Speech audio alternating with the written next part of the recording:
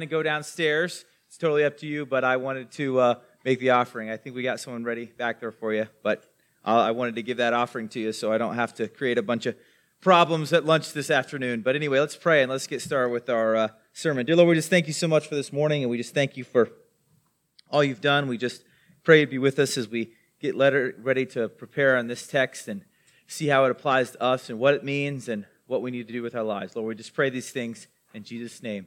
Amen. So we've been going through 1 Corinthians, and as we've been going through 1 Corinthians, last week we kind of hit a particular subject, right? Paul was kind of going through one subject and kind of another. The occasional nature of the document, there's different issues he's working with, and last week we talked a lot about divorce and remarriage, and now we're going to continue on with talking about some more issues that Paul is dealing with here in chapter 7.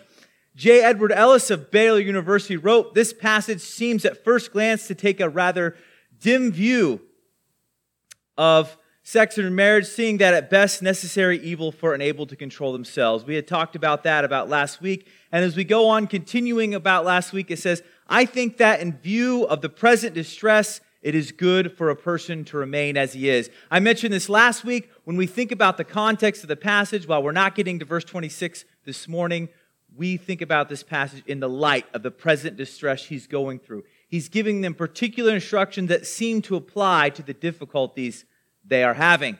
So, let's look at these difficulties, this next one this morning. It says in verse 17, "Only let each person lead the life that the Lord has assigned him and to which God has called him. This is my rule in all the churches." So he uses this term, the Lord has assigned, or some translations might be called to him. This might mean social class. It might be a reference to the social class. So he's saying, if you've been called to this particular social class, you should not endeavor to stay there, but you should be content and willing to stay there if that's where you are. We'll talk more about that as we go. And then he says, "This is my rule in all the churches." This creates a very interesting problem, if you ask me. Not because of this particular passage. We know that this is the rule in all the churches. But what it might mean is, well, does that mean sometimes he gives rules or he says things that are only for that particular church and not for others? Boy, that would seem interesting to deal with and hard to kind of determine, well, one might be another. And this is a bit of a side, but I'll give you an example. For example, when you get in the debate on women being preachers and leaders in the church and how that all works, in 1 Corinthians, you'll get into the part where it talks about women to be silent. It talks about Timothy and in Corinth. So when he's talking about it in 1 Corinthians, is he saying this is just for your church? Or is he saying this is for all churches? See, this is the difficulty. This is one of the problems we could have. And so, but in this particular case, I'm not going to solve all problems at all times. I may not solve any, but I'm just going to try to solve a few. But in that case, you can see the difficulty there. The argument from culture, like he's arguing this particular case, this is a particular problem, and I'm doing this in a particular way. Because he seems to contrast that and saying, this is the rule in all the churches. So in this case, it's for everyone. So, what are these things he wants everyone to do? It says, "Was anyone at the time of his call already circumcised? Let him not seek to remove the marks of circumcision." So you say, okay, remove the marks of circumcision. What does this mean? So if you're a Jew and you've been circumcised, there was actually a surgery you could have. It was called a epispasm, I believe. And it was meant to disguise circumcision. So, if you think about the Roman society, if you know much about Roman history, there was just a lot of times of like public nudity. Like you go to the baths and the showers and various places. So when I was over traveling in Israel, Egypt, and Jordan, we went to like a Roman restroom and they're like, yep, this is it. Just sort of wide open, right? There's like a lot of not of privacy. This is just kind of how they did it back then. And in Roman society, circumcision was considered indecent. It was inappropriate to be in a public place and be circumcised. So you might have this surgery in order to fix it, in order to cover it. And so this is why Paul addresses this issue. What do? We've been circumcised. Should we try to undo it in some way, at least cosmetically? And he is saying, no, stay as you are. Was anyone at the time of his call uncircumcised? Let him not seek circumcision. So, you should stay as you are. If you're not circumcised, you stay that way. If you are circumcised, you stay that way as well. Because there was a lot of social pressure on them to hide it, but there was also pressure from the Jews. If anyone was a Jew, what would they want you to do? They would likely be pressuring you to get circumcised. So there was this argument going back and forth and how to handle it. We go on to verse 19. For neither circumcision counts for anything, nor uncircumcision, but keeping the commands of God. So at first read, this seems pretty simple. Okay, gotcha. Circumcision's not important. What's really important is keeping the commands of God. Nothing's ever simple, is it? Nothing's ever simple. Think with me for a second about this keeping the commands of God. What commands is he talking about? The commands of God. Well, maybe, when I first read this is what I think. Maybe he's talking about keeping the New Testament commands. Well, the New Testament commands didn't exactly exist, right? There wasn't really a New Testament. When we read 1 Timothy, all Scripture is given by inspiration of God. Where does that refer to? It refers to the Old Testament. So we're supposed to keep the commands of God. Okay, so maybe this is a reference to the Old Testament Scripture. Okay. And actually, that's kind of what most people kind of agree in some way. So you go, wait.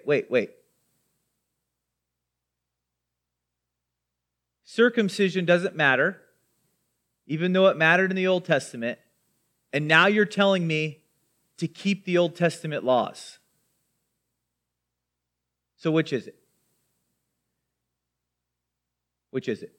So, I've probably told this story before. I'm almost sure I've told it in the Wednesday night men's class. I took a class in seminary called Law and Grace. And I was like, what in the world is an entire class on law and grace about? This seems silly. As a matter of fact, it seemed so silly, I was not going to take it until another student who had been in the class said, Joel, you've got to take the class. It's really interesting. It's this really important thing. You got to take it. So I take it. My professor, Dr. Meyer, was very good, very interesting, very informative guy, and he introduced me to this problem of law and grace, or law and gospel. As a matter of fact, there's a book that I've read. I read it a while ago. It was called 5 Views on Law and Gospel. Did you even know there were 2 views on law and gospel, much less 5? So, are Christians required to obey the law, Old Testament law?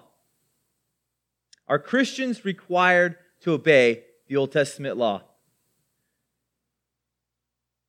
The first way to answer it is yes. And it's the theonomic or non-theonomic view. And it says, yes, you're required to obey the Old Testament law. So, the theonomic view says this. Yes, we're required to obey the Old Testament law.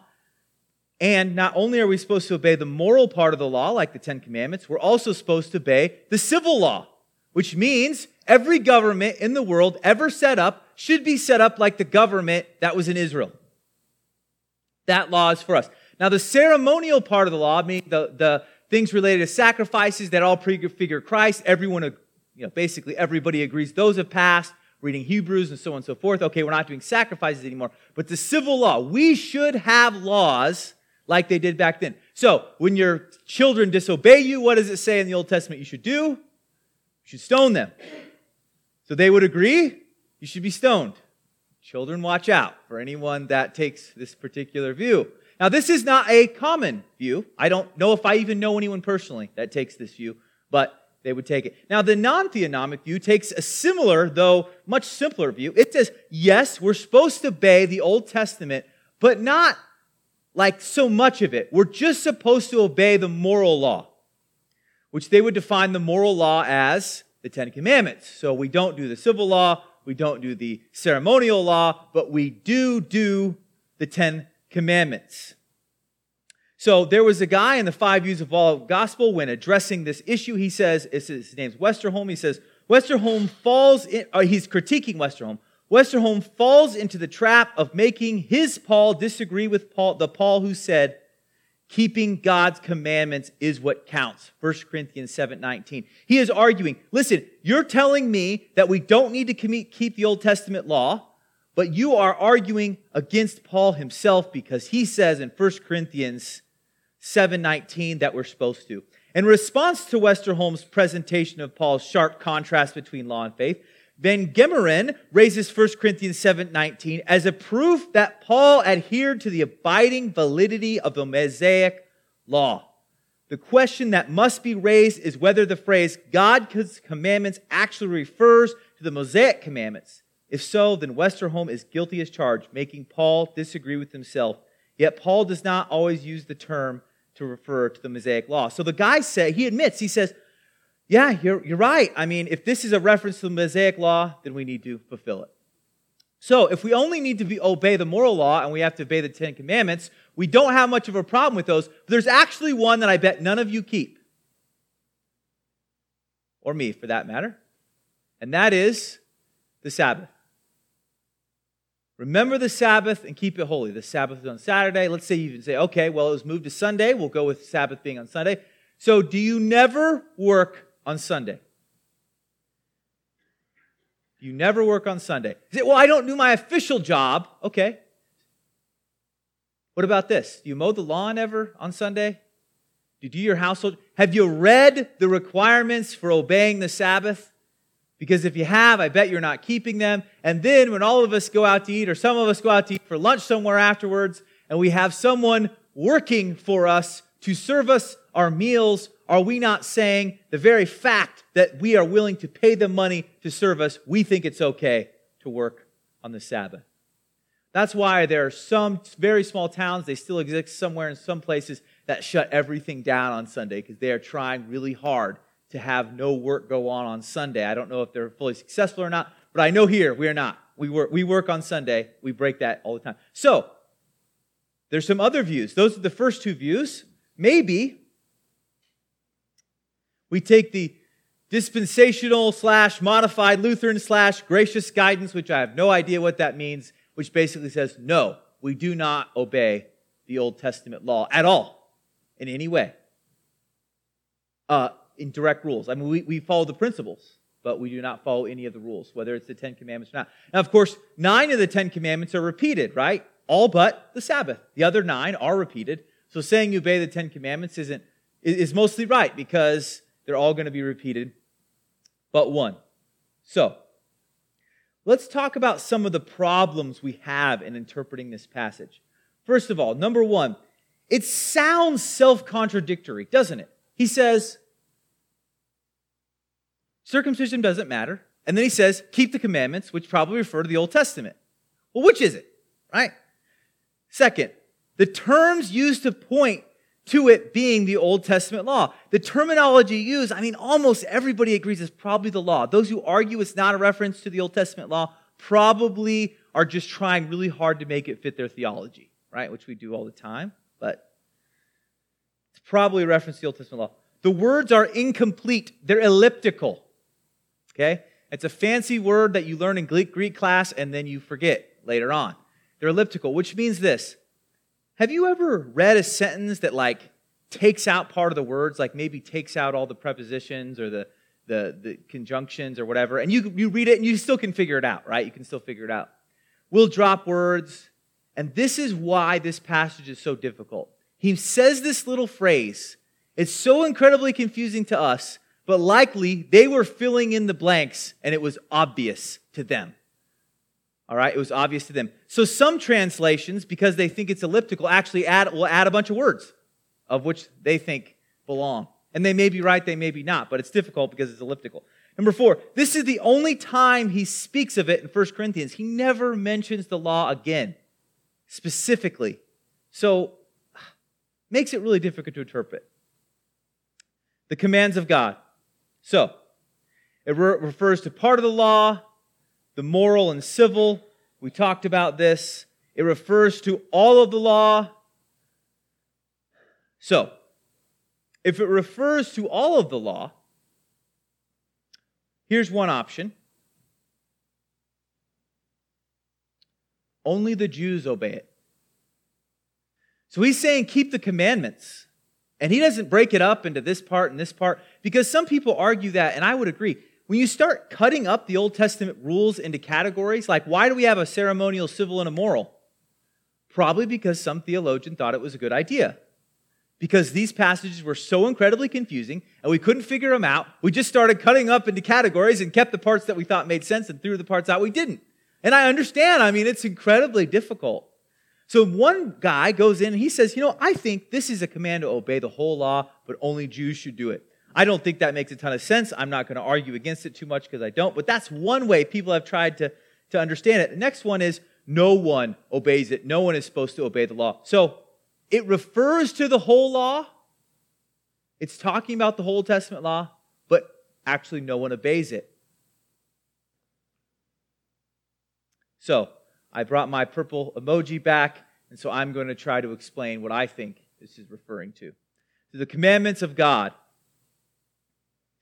I don't think it refers to the part of the law because it diminishes the reference. When you start cutting up the law into pieces, it gets very, very messy, and it gets very hard to know which part of the law you're supposed to keep and which part of you're not. And in practice, the fact we never actually obey the 10th command, one of the 10 commandments anyway, we must, I don't think it's one of the commandments. All right? I don't think we should break it up. It diminishes the reference to the law. That's what I'm explaining there. Verse number 2, it refers to all of the law. This is what I agree with.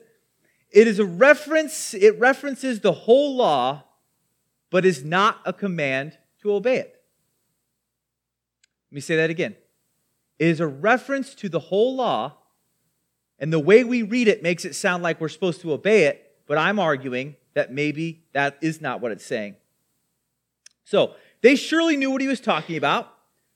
When Paul ever refers to the law, he never uses it as primary argument. It's always one of his secondary arguments. It's never the primary reason we should do something. Paul talks about freedom from the law a number of times. So when we get into food laws later on in Corinthians, what does he say about food later? Doesn't matter. Doesn't matter. It's just food. Maybe it matters based on the connection that it makes, but otherwise it doesn't matter. And circumcision, what does he say about it? It doesn't matter. This is, as quoted by a guy named Sanders, this is one of the most amazing sentences that Paul ever wrote because it's so difficult to understand. And I'm arguing this. When it says, for neither circumcision counts for anything nor uncircumcision, but keeping the commandments of God, he's saying this. Circumcision and uncircumcision don't matter. We know that. I already wrote that to you one time. And listen, if you're going to think circumcision matters, you might as well keep the whole law. You might as well keep the whole law. If you're going to say that you need to be circumcised, you should be keeping the whole thing. Why would you go and say, we still need to have circumcision for today, and then go say, yeah, but we don't obey that other stuff? So when he says, we know, I've told you before, that circumcision and uncircumcision don't matter, keeping God's commandments are what really matter. And if you're going to keep God's commandments, and that really matters to you, then what does that mean? You should be keeping all of the law, and including circumcision and everything. But we know circumcision shouldn't be kept, therefore we shouldn't obey the whole thing. Did I properly confuse absolutely everyone on how that works? He's saying, I want you to realize that if circumcision was actually required, what you should be doing is keeping the entire law. You cannot pick and choose. That's my argument for what this means. And the reason it's partly so unclear is because of the elliptical nature of it and it's missing words. Got it? Let me tell you why this can become important.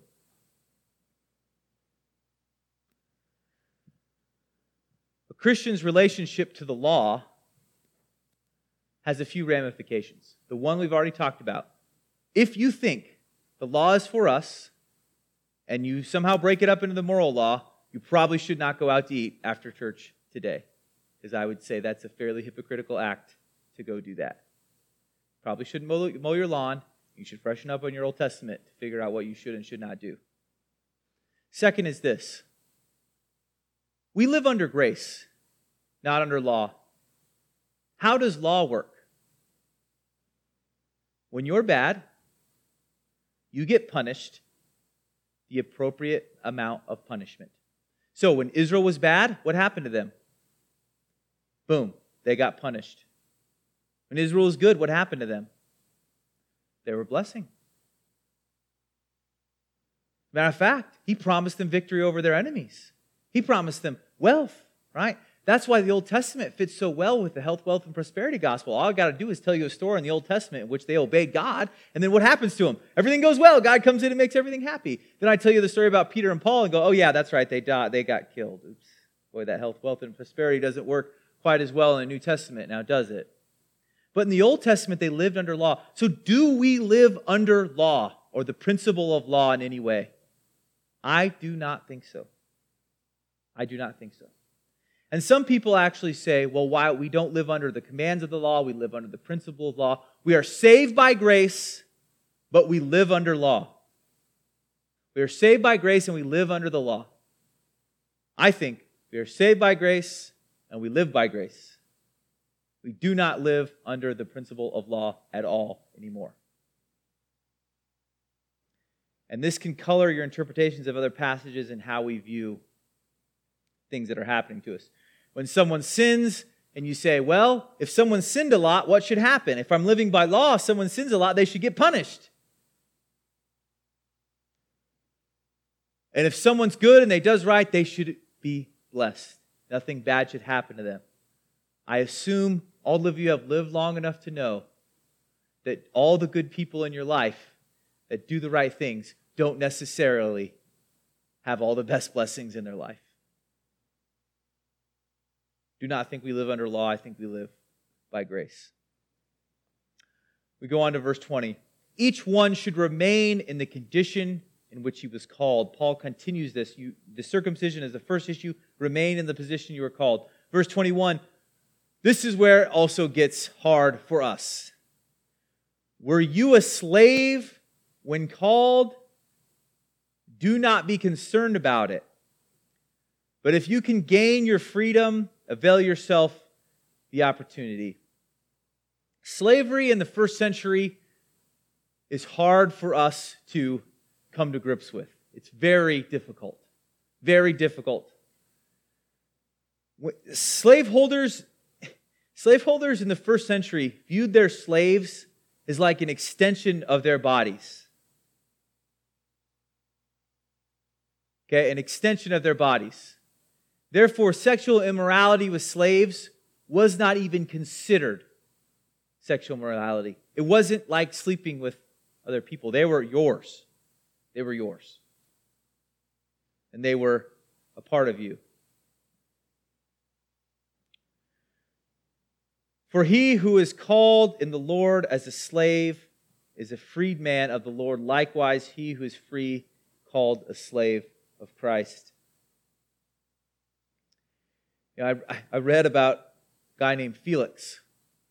Felix had this slave. He kept running away all the time. This is in the 5th century AD, so this is long past this in early Christianity. Felix was a Christian. The slave kept running away. And so he had special made, this is how we know, he had special made a giant metal collar, forget what the material, and it said on it something like, I am the slave of Felix, return me to him. You know what else he put on there? A cross.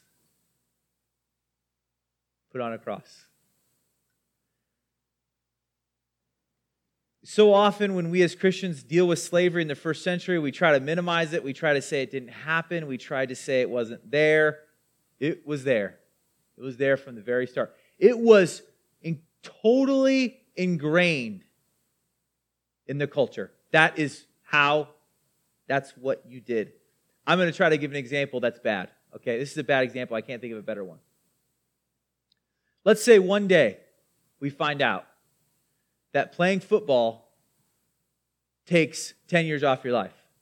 Don't know if it does. I'm just making this up. But we kind of get the illustration. There's been a lot of hubbub about it, movies made about it. Let's just say we find out someday for sure playing football takes 10 years off your life.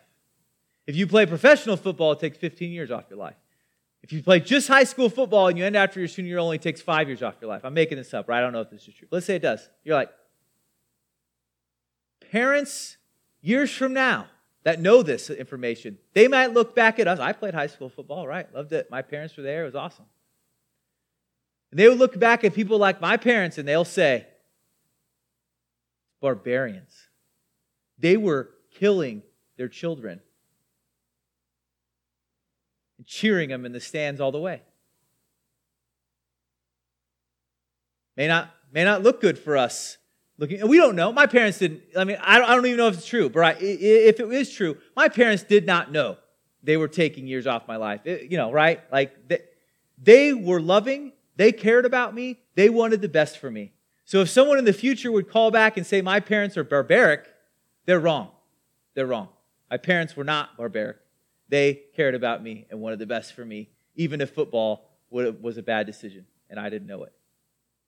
And I would say, when I look back in the first century, we can try to say it didn't happen, or we can try to say it wasn't there, or we can try to whitewash it and pretend it was... Whitewash is a bad term. It's got a lot of meanings. I didn't mean to, in that way, sometimes mean it. We can try to push it away and say it didn't happen. It happened. And the people that lived back then would not have known. They wouldn't have even have thought, boy, I'm doing a terrible thing. I'm doing a terrible thing.